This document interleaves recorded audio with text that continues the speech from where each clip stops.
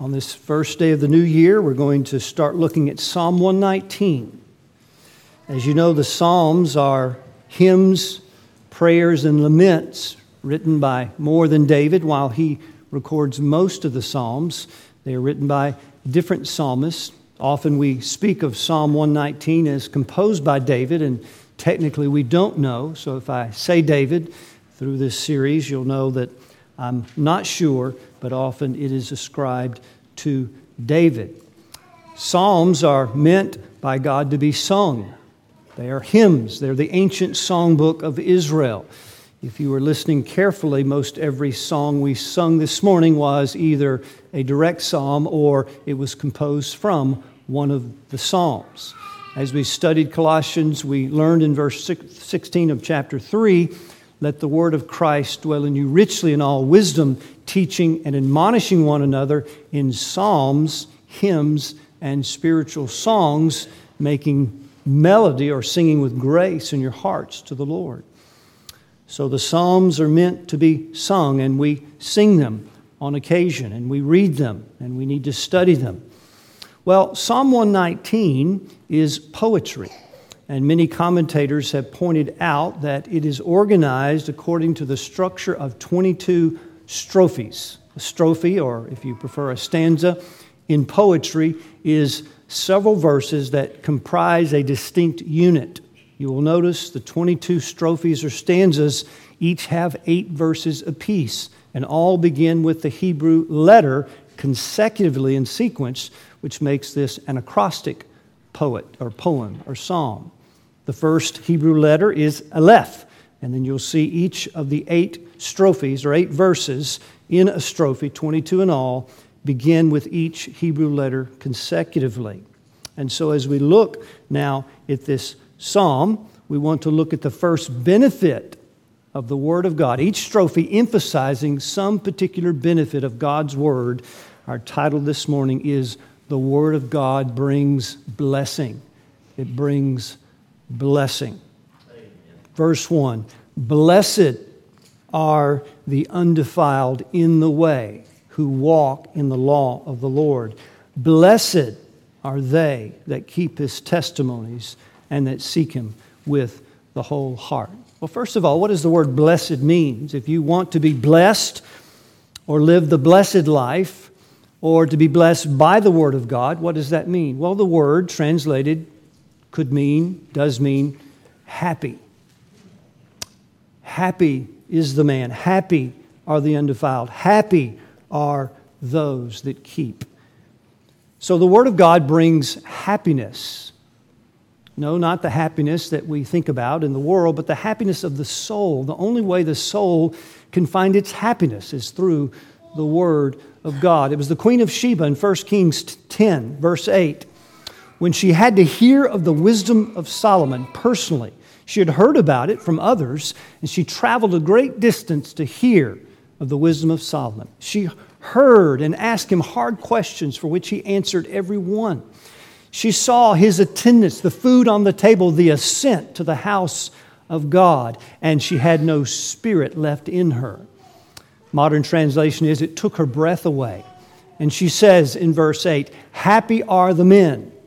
Happy are thy servants which attend to you continually and that hear your wisdom.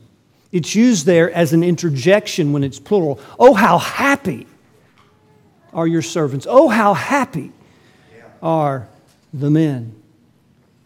Jesus said in the Gospels, the Queen of Sheba shall rise up in judgment against this generation and condemn it. Why? For she traveled from the uttermost parts of the earth to hear the wisdom of Solomon. And behold, beloved, a greater than Solomon is here. Yeah. I wonder if that queen today would rise up in judgment against not only this generation, but the culture of Christianity. Because she would travel from the uttermost parts of the earth just to hear the wisdom of Solomon. And yet today we have a greater than Solomon in the Word of Christ.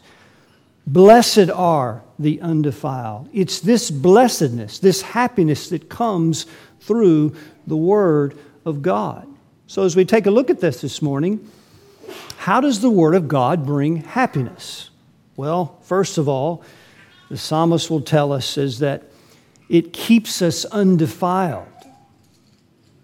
The Word of God is going to keep us undefiled. Well, we first have to understand what that means. The word undefiled is a word that's translated to mean whole, complete, sound. It's a word that means totality. So blessed are the undefiled, blessed are the whole, blessed are the sound. It's like a person that has sound health. When your health is sound, when you get a sound bill of health, the whole person is healthy. Emotionally, mentally, and physically. Well, this word is first translated 44 times in the Old Testament as without blemish. 6 times in the book of Numbers, without spot. We see this word first mentioned in the Paschal Lamb of Exodus chapter 12. Each household was to have a lamb. The night before they were to leave Egypt, the Passover. The lamb was to be a male of the first year. This lamb was to be without spot. Without spot. In Numbers 28, they were to day by day offer burnt offerings, a lamb, a male of the first year that was without spot. So we have without blemish, without spot. And of course we know the Paschal Lamb of Exodus 12 and the daily sacrifices of the burnt offerings were typical of the Lamb of John 1:29. When John declared, "Behold the Lamb of God, which taketh away the sins of the world." Or Revelation 13, the Lamb of God that was slain before the foundation of the world. Peter, in 1 Peter chapter 1, will take those two expressions and apply them to Jesus Christ when he says in 1 Peter 1:17,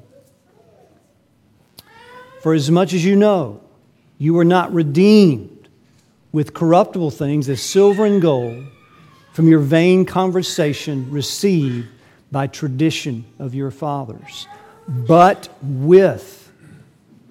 So, you were redeemed, but not like this. Not using silver and gold. That's not the way of redemption.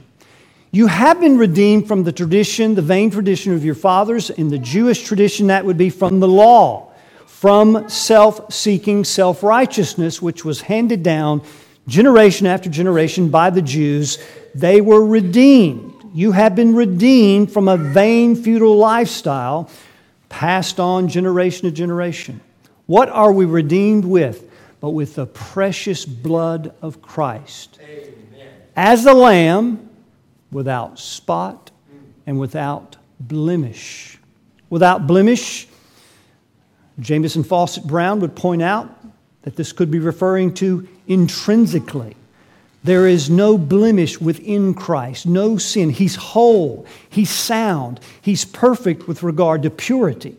Without spot could be referring to nothing without Him infected Him. There was no temptation, there was no sin outside of Him that made Him impure. He's without spot, He's without blemish. He is holy and completely pure.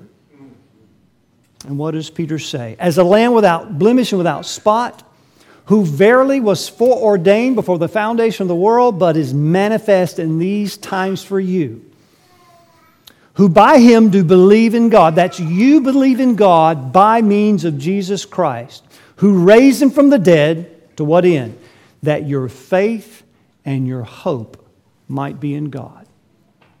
So based on that, the first thing we conclude about being undefiled, being whole, being sound, is that all those who have faith in Jesus Christ are sound, are whole, are complete by virtue of the fact that you're united to the purity of Christ, to the soundness of Christ, to the wholeness of Christ, and you're wholly and completely redeemed by the blood of the Lamb. But there's another direction this goes as concerns our practical daily lives. Yes, we're redeemed. Yes, we're justified. Yes, we've been united to the blood of the Lamb or to the purity of Christ. And so we are whole in that sense before God. He sees us as whole, complete in Christ. But notice what the undefiled are doing to bring this blessing. Blessed are the undefiled, the whole, those that trust in the Paschal Lamb that was coming, and now He has come, who walk in the law of the Lord. The undefiled, those that are trusting in Christ, those that trust in God, they are walking in the law of the Lord. Now, the word walk is a metaphor that expresses what? Routine daily activity. It also expresses purpose, doesn't it? Every time you walk, there's some purpose or destination you're moving toward. Every time I walk to the kitchen, my destination, my purpose is to eat. You walk to the bedroom, likely you're going to go to sleep. You walk to the family room, perhaps you're going to watch the news. You walk to the car, you're going to get into the car to go to work, to school, to shop, to an activity or an event. Walking is a metaphor that expresses routinely, daily activity, but it also expresses what? Destination.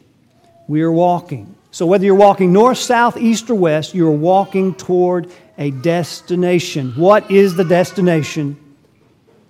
The psalmist is walking toward blessing or happiness.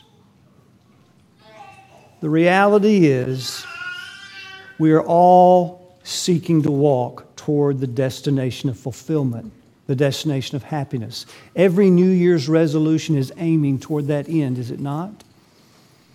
Regardless of what the resolution is, you want to turn over a new leaf, you want some new direction in life, and that new direction, to some degree, you hope, you think will bring you some level of increased fulfillment.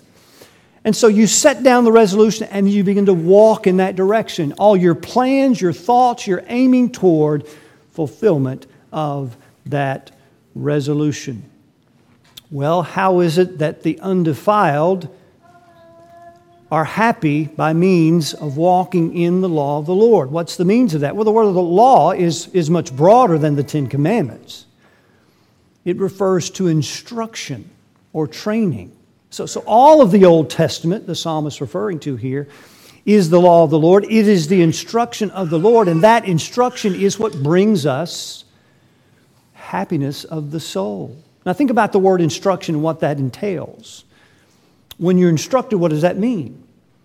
Well, it means teaching, hearing, reading, thinking, studying, and then applying. So the undefiled in the way, who are seeking this happiness in the law of the Lord, are being instructed out of that law. And through that instruction, what are they doing? They're reading, walking. They're thinking. They're studying. They're meditating. And they're making application because they're keeping His testimonies in verse 2. Let's think about that for a moment. And let's see where now our faith meets the pavement or the rubber meets the road. So if you're undefiled in the way, we've noted that you are trusting in Jesus Christ. You believe on the Lord Jesus Christ. You trust in Him for your salvation. You trust in Him for everything He is.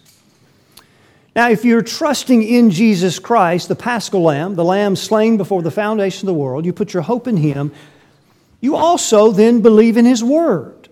The fact that you believe on Jesus Christ came through the Word of God. It came through the instruction of God. It came through His revelation. Now, I suppose that if I were to ask every person in the room this morning, save except maybe one or two critics that may be here that I'm not aware of, I'm going to say that all of you would say, I believe the Word of God is true, without exception. Now, there may be a skeptic here, but 99.9% in this room are going to say, I believe the Word of God is true. Furthermore, you're going to say, I believe it's completely true. I don't believe there's any error there, and notwithstanding the textual variance, I believe what we have is the Word of God. It is the law of God. It's the instruction of God, and I bank my hope on it. I believe in it. If you're then undefiled in the way, which means you trust in Jesus, if you then believe His Word, which means you believe this passage, if you believe the Word of God, you believe verse 1, then you believe that if you walk in the Lord, you will be happy. Now let's see if your faith is hitting the pavement. How much do you read God's Word? How much do you think about it? How much do you study it? And how much do you apply it? Now that's your answer, not mine, and I'll have to ask myself the same questions. You see, real faith is not just mental assent. I believe there's a devil, I believe there's a God. I believe there's a heaven, I believe there's a hell. I believe the Word of God is true. See, if you believe it, if you really, really trust it, then you will walk in the law of the Lord, believing this will bring me the fulfillment that I'm after. Blessed are the undefiled in the way. Who are they? Who are the undefiled? Well, yes, the believer, but who are they on a more personal level? It's all those who are walking in the law of the Lord. Are you walking in the law of God? Are you walking in the revelation of God? Are you walking in the instruction of God? Is the Word of God treasured? Is the Word of God embraced? Is the Word of God something you make part of your thinking in your life? Is the Word of God dwelling in you richly? Well, that'll tell you whether you believe really that happy are the undefiled in the way who walk in the law of the Lord, or it's just something you give mental assent to. Yeah, I believe that, but I really don't believe it because I'm not doing it, right? Now, if you've wondered like I have, how could that possibly bring happiness? I never thought of reading a law book as to any measure of happiness.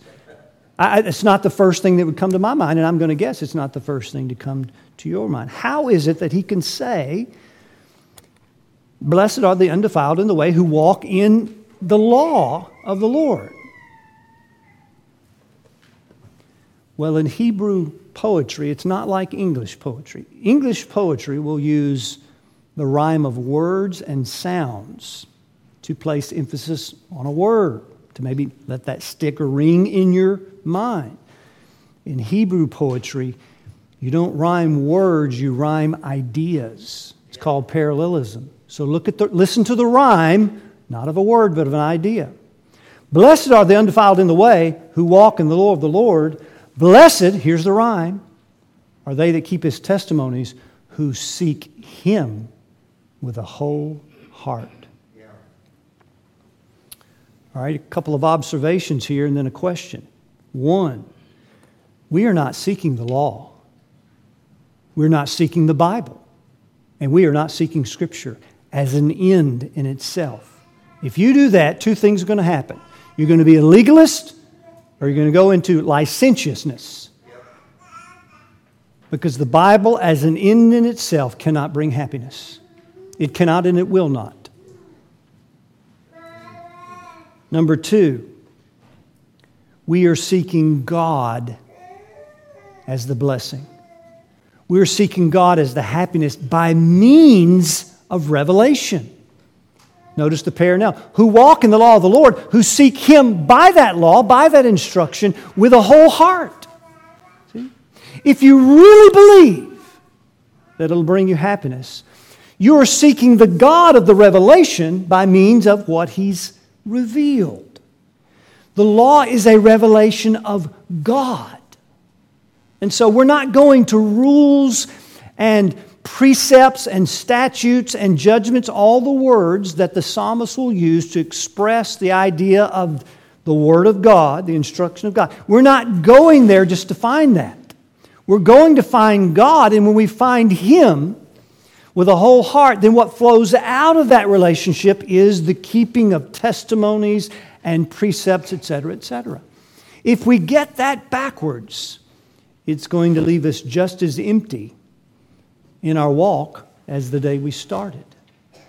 So we are seeking God for our happiness. He's the only one that can make the soul happy in Him, or can satisfy the soul, as you just sang, because you believe that, right? Until my soul is satisfied, I will wait for Thee. And that comes right out of the Psalms. So God is the great satisfier of the soul. He makes happy the soul, and therefore the blessed are seeking Him for what? Happiness. the kind that He gives. And we're seeking that where? In the law of the Lord, which means you're doing what in 2024? Well, you're walking, reading, thinking, studying, meditating, applying. In your marriage, in your life, in your singleness, in your family, and in church life. That's why the Word of God must be center to everything we do as a church. Why? Because what are you seeking? Happiness. Isn't that amazing? It's not in the law. It's in the Christ of the law, and we seek Him. Now, the third observation is in the form of a question. What does it mean to seek Him with a whole heart? Now, I don't know about you, but every time I come to that expression in the Bible, I just automatically say to myself, well, whatever it is, it's probably not me. It just sounds so whole, doesn't it? So perfect, so complete, sound. See, this parallel is answering also the question of the word undefiled. Blessed are the whole, because they're wholly seeking God. Blessed are the sound or the complete, because with a whole, complete heart, they're after God. So the question is, what's the dividing line? If we were to say the opposite of a whole heart is a half heart, it's a divided heart, then where's the dividing line so I would know when I'm seeking Him that way and when I'm not? Well, the dividing line is not at the center of the heart. It's at the level of what's going on outside of you and what's going on inside of you. Look at the dividing line in the psalm or the verse 2 itself. Blessed are those that keep His testimonies. Where is that? Outside of you. And those that seek Him with the whole heart. Where is that? Inside of you. So the dividing line is not taking a heart. If you could picture a heart, we know the heart in the Bible is not the organ that pumps blood. It's the inner man. So the dividing line is not cutting a heart in two and you've got two equal parts. You know, so I'm serving God. I love Him. I'm seeking Him. But sometimes I'm not doing so well. That's not what wholeheartedness means. The dividing line is between the testimonies you're doing outside and everything that's going on in the inside. So let's look at a couple of places where we see this in Israel's history. Hosea chapter 10, verse 1 and 2. God in the book of Deuteronomy continually told Israel, seek me with all your heart, all your soul. Love me with all your heart, all your soul. Serve me with all your heart, all your soul. And history of Israel is one big witness to that failure. And of course, we could look at ourselves and say by nature, outside of Christ, we are in the same boat with Israel. And so now in the minor prophets and in Isaiah and Jeremiah, the prophets are prophesying about the coming destruction to Jerusalem, and the prophets are warning them about this very issue of a wholehearted pursuit of God. So in Hosea chapter 10, verse 1, this is what Hosea says. Israel is an empty vine. He bringeth forth fruit unto himself. Now, empty expresses the idea that it's empty because it had this luxurious fruit on it, but it's all been plucked off, not to the glory of God. The fruit has been used for self. Israel is an empty vine. He bringeth forth fruit unto himself according to the multitude of his fruit. He has increased the altars. According to the goodness of his land, they have made goodly images. So, as the fruit of Israel increased in prosperity, the idolatry increased with it. Goodly images, fruit unto their altars to the false gods. What's the problem with Israel's hearts? Look at verse 2. Their heart is divided. Now shall they be found faulty. He shall break down their altars. He shall spoil their images. Now, what's the dividing line of the heart of Israel? It's not an internal division. It's an external-internal kind of division. And this division is reflected in Hosea 1 when God told Hosea, go marry a harlot named Gomer. And she's going to play the harlot with you. We don't know for sure if she was already a harlot or she became a harlot after she married Hosea.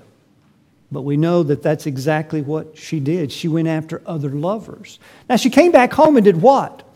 With her mouth and with her bodily location, she expressed much love for Hosea. But with her whole heart, see the connection?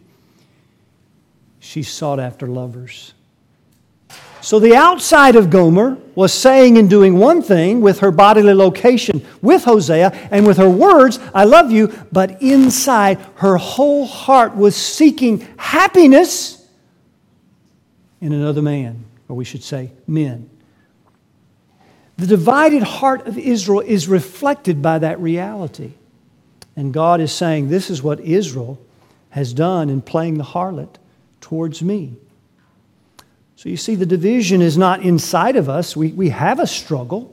And so if you're having a struggle against sin, that's not an indication you're not seeking God with a whole heart. It's when the outside is saying one thing, but the inside is completely going wholly after happiness in something else. Ezekiel 33. Ezekiel was taken captive in the first deportment of Nebuchadnezzar when he went in to Israel and took captive a certain number of Jews. He left the temple in Jerusalem as it was. Ezekiel goes back and he receives a vision from the Lord in Babylon, and he begins to prophesy by words and by signs.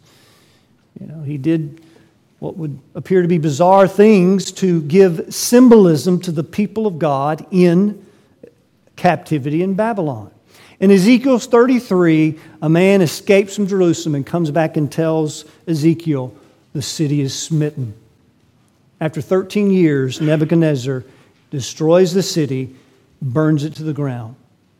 Upon this occasion, God is giving Ezekiel prophecy concerning Israel, and then says these words concerning Ezekiel's ministry, we'll call it, in Babylon. Ezekiel 33 and verse 30. Also, thou son of man, the children of thy people still are talking about you by the walls and in the doors of the houses, and speak to one another, everyone to his brother. This is what they say. Come, I pray you, and hear what the word of the Lord is that comes forth from the Lord. In other words, let's go hear what Ezekiel has to say. Now, Ezekiel taught the people sometimes in public, but they would come to his house. Sometimes it would tell us earlier in this prophecy of Ezekiel. Now, verse 31 tells us how they come. They come unto you as the people come, and they sit before you as my people sit. Kind of like what you're doing. If I would represent Ezekiel, although they didn't do it in a building, this is what they look like. They did just exactly what you're doing now. They come as the people of God come. They sit before thee as my people, and they hear your words, implied as my people, just like you're doing right now. Nobody was sleeping, I assume. They heard, which means they understood. Everybody was riveted on what he was saying. As much as I can tell, like you're doing right now. Now, your mind may be checked out, I don't know, but it looks to me like you're paying attention. I'm just going to assume that. Now, here's the problem. They hear your words, but they will not do them. Why? Now, here's a divided heart, so we can understand what the psalmist is saying. Because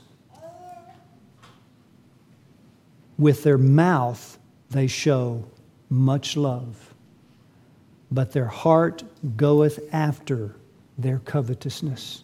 All right, where's the dividing line? It's not in the heart. It's not a struggle inside. We all have that. None of us have a whole heart then, if that's the case.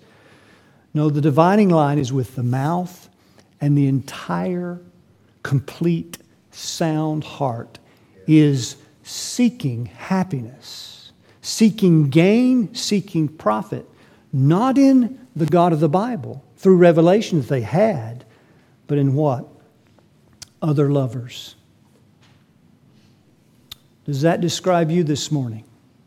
You're here, you're listening, you're sitting as the people of God, I'm preaching as the person of God. I guess we could go there too, right? I'm not excluded from this.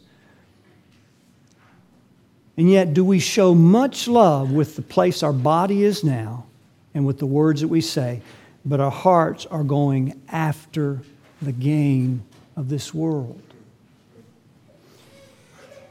Now, how then do the undefiled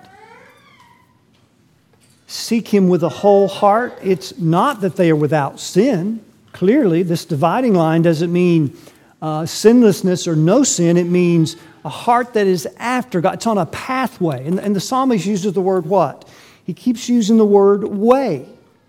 Blessed are the undefiled in the way who walk in the law of the Lord. They're in a way with God. Their whole heart is seeking God in this blessing, and their whole heart is on a pathway, and that pathway includes all the struggle and all the times that we see sin in our lives, but we repent and we pursue.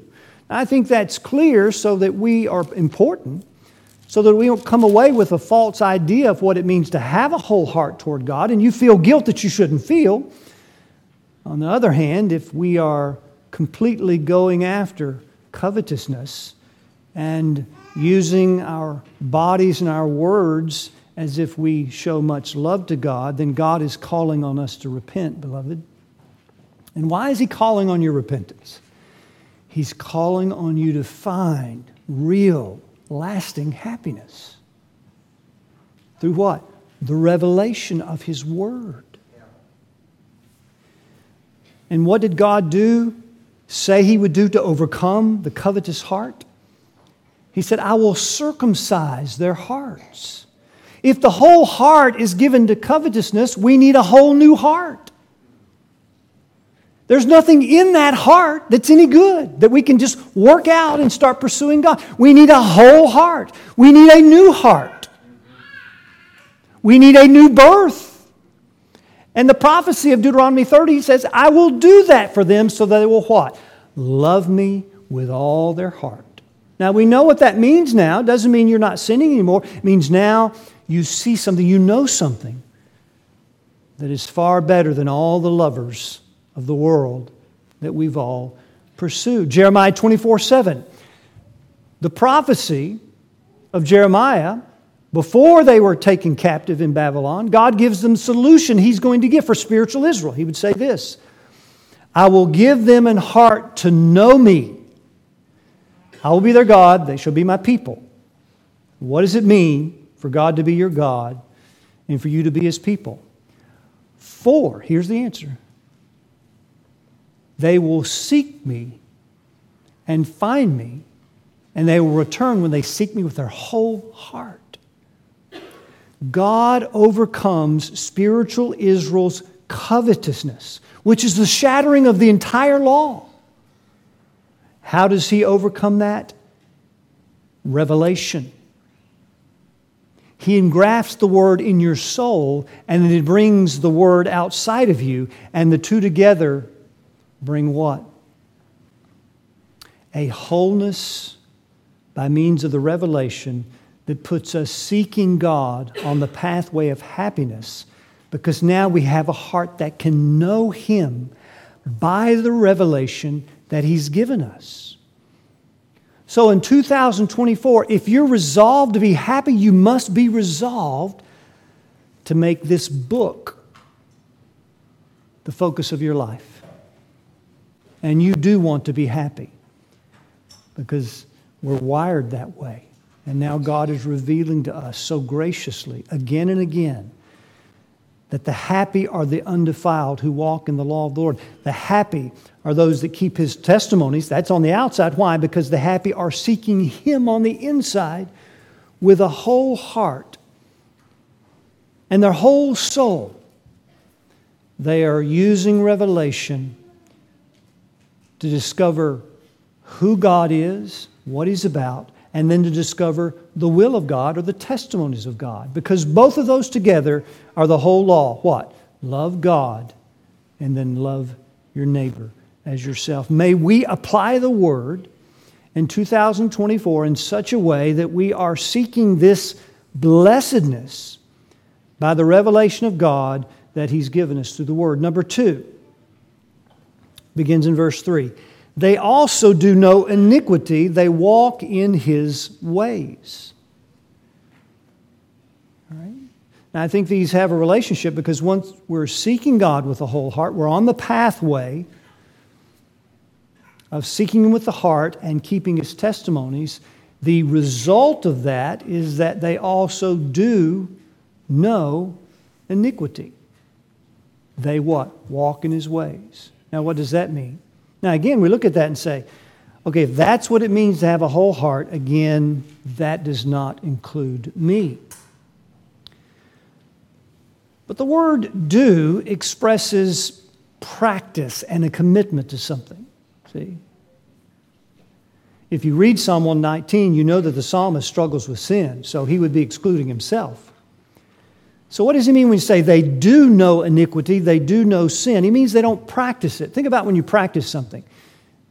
You're committed to it. You plan it.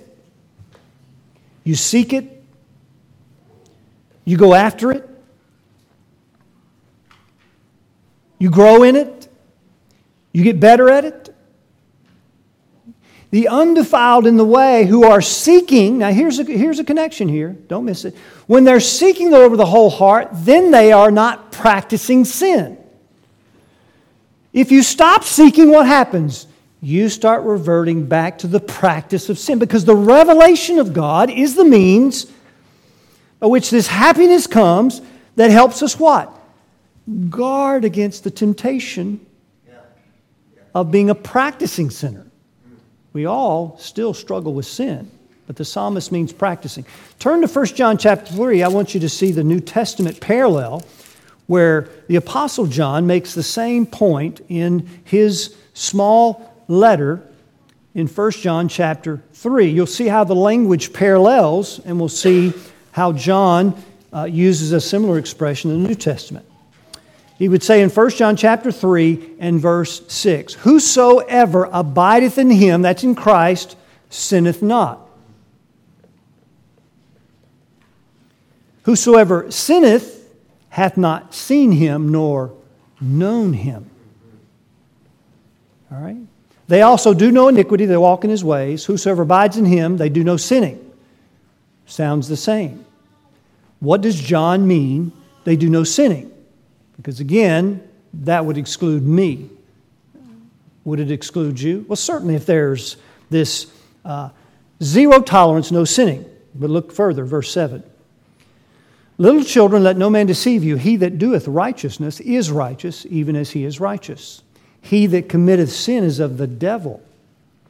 All right, committeth is a similar word to the word do in our text. He that practices sin, he that works it, he that plans it, loves it, pursues it, committed to it, is of the devil. Now, how do we know that's what John means? Not just the word, but with the next statement. Because the devil sinneth from the beginning. Now, I take the beginning to mean the origin of his fall. So from the origin of his fall, how long has he been sinning? Till now. And he's going to keep doing so. His nature determines who he is and what he does. He practices it. He likes it. He's committed. He plans it. He's after it. So now see how John's using the word? Whosoever commits sin is of the devil, because the devil sinneth from the beginning, and he keeps right on sinning. For this purpose the Son of God was manifested, that He might destroy the works of the devil. How will He do that? Now remember, we're talking about revelation. Just keep that in the back of your head. Well, we know He's manifested on the cross. So Jesus' cross breaks the power of canceled sin. The devil is the power of darkness. He's the prince of the power of the air. What are the works of the devil? That's sin. That's all the works in a person's life that's sinful. But what's the power of the devil's work? that the cross came to disarm, Colossians chapter 2, right? Making a triumph over them openly. He disarmed all the devils of hell. So what is that power? Well, the same writer in John 8:44 says this about those that are of the devil. You are of your father, the devil. Now we expect John to say, based on 1 John 3, we expect him to say, so the sin of your father you would do, or the works of your father you would do. But you remember John doesn't say that. What's the word he uses? The lust of your father you will do. Well, why does he say that? Because the root of every sin you'll commit is lust. You want something. You desire something. You're after something. And that something, beloved, is happiness. And so we're deceived into thinking this object, this event, this relationship, this experience is going to bring me that happiness. And so if it's sin that we're doing then, it's because of lust. You are of your father the devil, and the lust of your father you will do. He was a murderer from the beginning. He didn't abide in the truth because there's no truth inside of him. There's no revelation inside of him. So, if Jesus is going to break the power of canceled sin, what must he break in your life? The power of lust. If that's not broken, we are committed sinners. No matter what we say, no matter where we go on Sunday, no matter what we do with our bodies. He breaks the power of canceled sin. He sets the prisoner free from the dominion of the power of the prince of the air, which is the power of desire, unfulfilled desire, because lust will never bring it. How does Jesus do that? Well, the same people in John 5, Jesus would say about those that are of their father the devil, which is those that did not have the works of the devil canceled or broken in their lives. What did he say? You do not have the Word of God living in you, because whom God has sent, you do not believe. Who are the undefiled in the way? They believe in the revelation of God. They seek God with a whole heart. So what do they do with Scriptures according to Jesus? You seek the Scriptures, for in them you think you have eternal life, and they are they which testify of me. They're not using the revelation of God as a revelation about God. They're using it as a means to their own self-righteousness. They're legalist in a total sense. They just use the Bible to try to satisfy their lust for your praise. Furthermore, Jesus says, here's the problem. You don't have the Word of God abiding in you. That's why you don't believe. You don't have the love of God abiding in you. When Jesus breaks the power of canceled sin, when He breaks the power of lust, how does He do it? With the revelation of God and the supremacy of His love in your soul. Amen. By means of revelation. Verse 10 or 9 in John, I'm back in 1 John 3 now. Whosoever is born of God doth not commit sin, for his seed, that's the Holy Spirit, remaineth in him, and he cannot sin like the devil.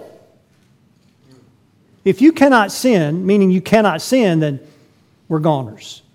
No, you cannot sin like the devil, perpetually practicing it forever without repentance. Why? The Holy Spirit remains. And what does the Holy Spirit do to rescue you from sin again and again and again? Revelation. The testimonies. The Word of God that brings happiness brings it, because when we're seeking God as the end of revelation, the love of God in our souls is doing something by that revelation that empowers us to say no to the temptation of the devil.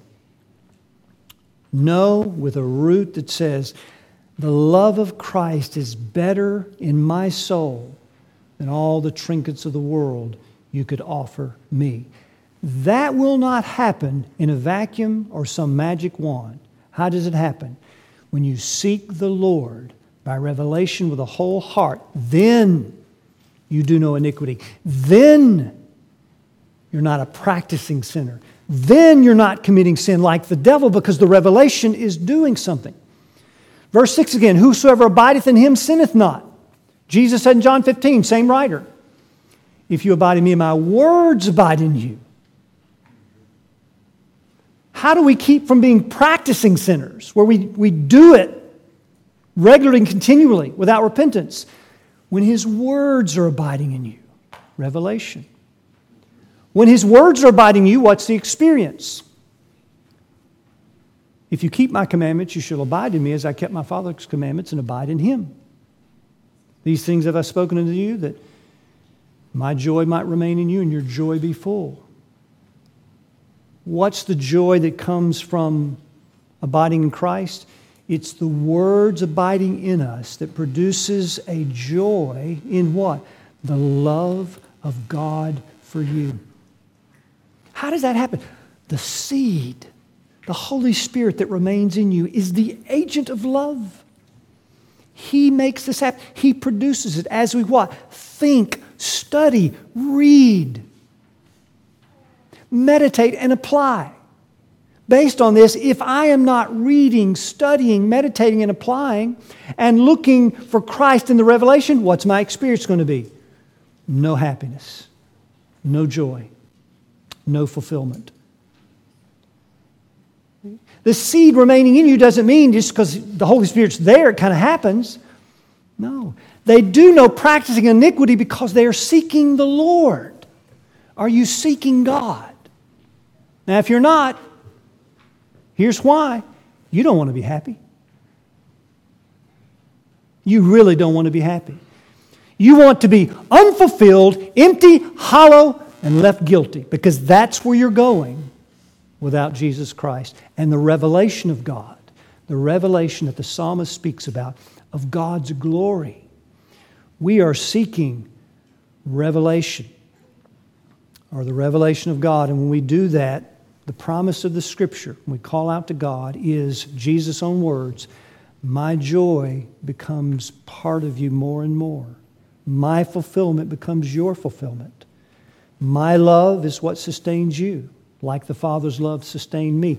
And the keeping of the commandments then, or as the psalmist says, what do? They keep your testimonies, flows out of a relationship with God by means of the Word of God that then empowers us to resist temptation. So, beloved, what that means for us in 2024 is the words the psalmist used: diligence, seeking, finding, searching, going after God, looking for God, praying to God. Why would it require any less diligence than it does for you to implement your plans? What you seek in 2024, what you want to do at work, what you want to do in your family. It takes no less diligence, but the rewards are far greater because we're seeking Christ. So we're going to end here. We've covered two points so far in this Psalm 119. Aleph, or the Word of God brings blessing. Who does it bring it to? The undefiled. Who are they? Trusting in Jesus Christ. They're the whole and the sound and complete. And what is this wholeness working toward? The law of the Lord, or seeking God with a whole heart. That's where the outside and the inside are aligning together. So that when I say I love God in my heart, I'm seeking the love of God. When I say I trust Jesus in my heart, I'm actually moving in the direction of trusting Jesus. When I say I treasure His Word, and I sing that every Sunday, then in my inner heart and my life, the two are aligning. Doesn't mean you don't have any sin. It means they are aligning in a man and a woman of integrity, wholeness, because in your heart you really are seeking God. And in seeking God, then what? You really are seeking happiness. And you don't need to feel guilty about that. right? It's all you can think about is yourself, seeking God and trying to be happy in God. That's right. But when you think of yourself like that, what's the upshot? You're going to be thinking about other people, because what is the commandment? Seek God with your whole heart. Now, seek the good of your neighbor. You will never be seeking the good of your wife more than you are when you're seeking your happiness in God. You will never be seeking the good of your husband more than you are when you're seeking to be happy in God. You will never be seeking the good of your neighbor more than you will be when you're seeking your happiness in God. Therefore, if you're not seeking your happiness in God, what's the upshot? You're not seeking the good of your wife. You're not seeking the good of your husband. You're not seeking the good of your neighbor. You're not seeking the good of the church member, because you're not seeking the good of your own soul in the revelation of God. So let us be a people of the book in 2024, and let us go hard after our God. Let's pray. Father, thank you for your word. We just first want to confess our sins, Lord. We have devalued your word. We have sought our happiness and other inventions and other things, and we would confess, even with a whole heart that seeks you, we still have that struggle. So thank you, Lord, for the clarity of what it means to have a whole heart, because we would assume none of us have that new heart if it meant struggling, but we know from your word it means when our heart is totally, fully consumed with something else, and yet we gather as the people of God, we hear as the people of God, we even speak as the people of God, but our heart is gone fully after other lovers. So Lord, we ask you to forgive us.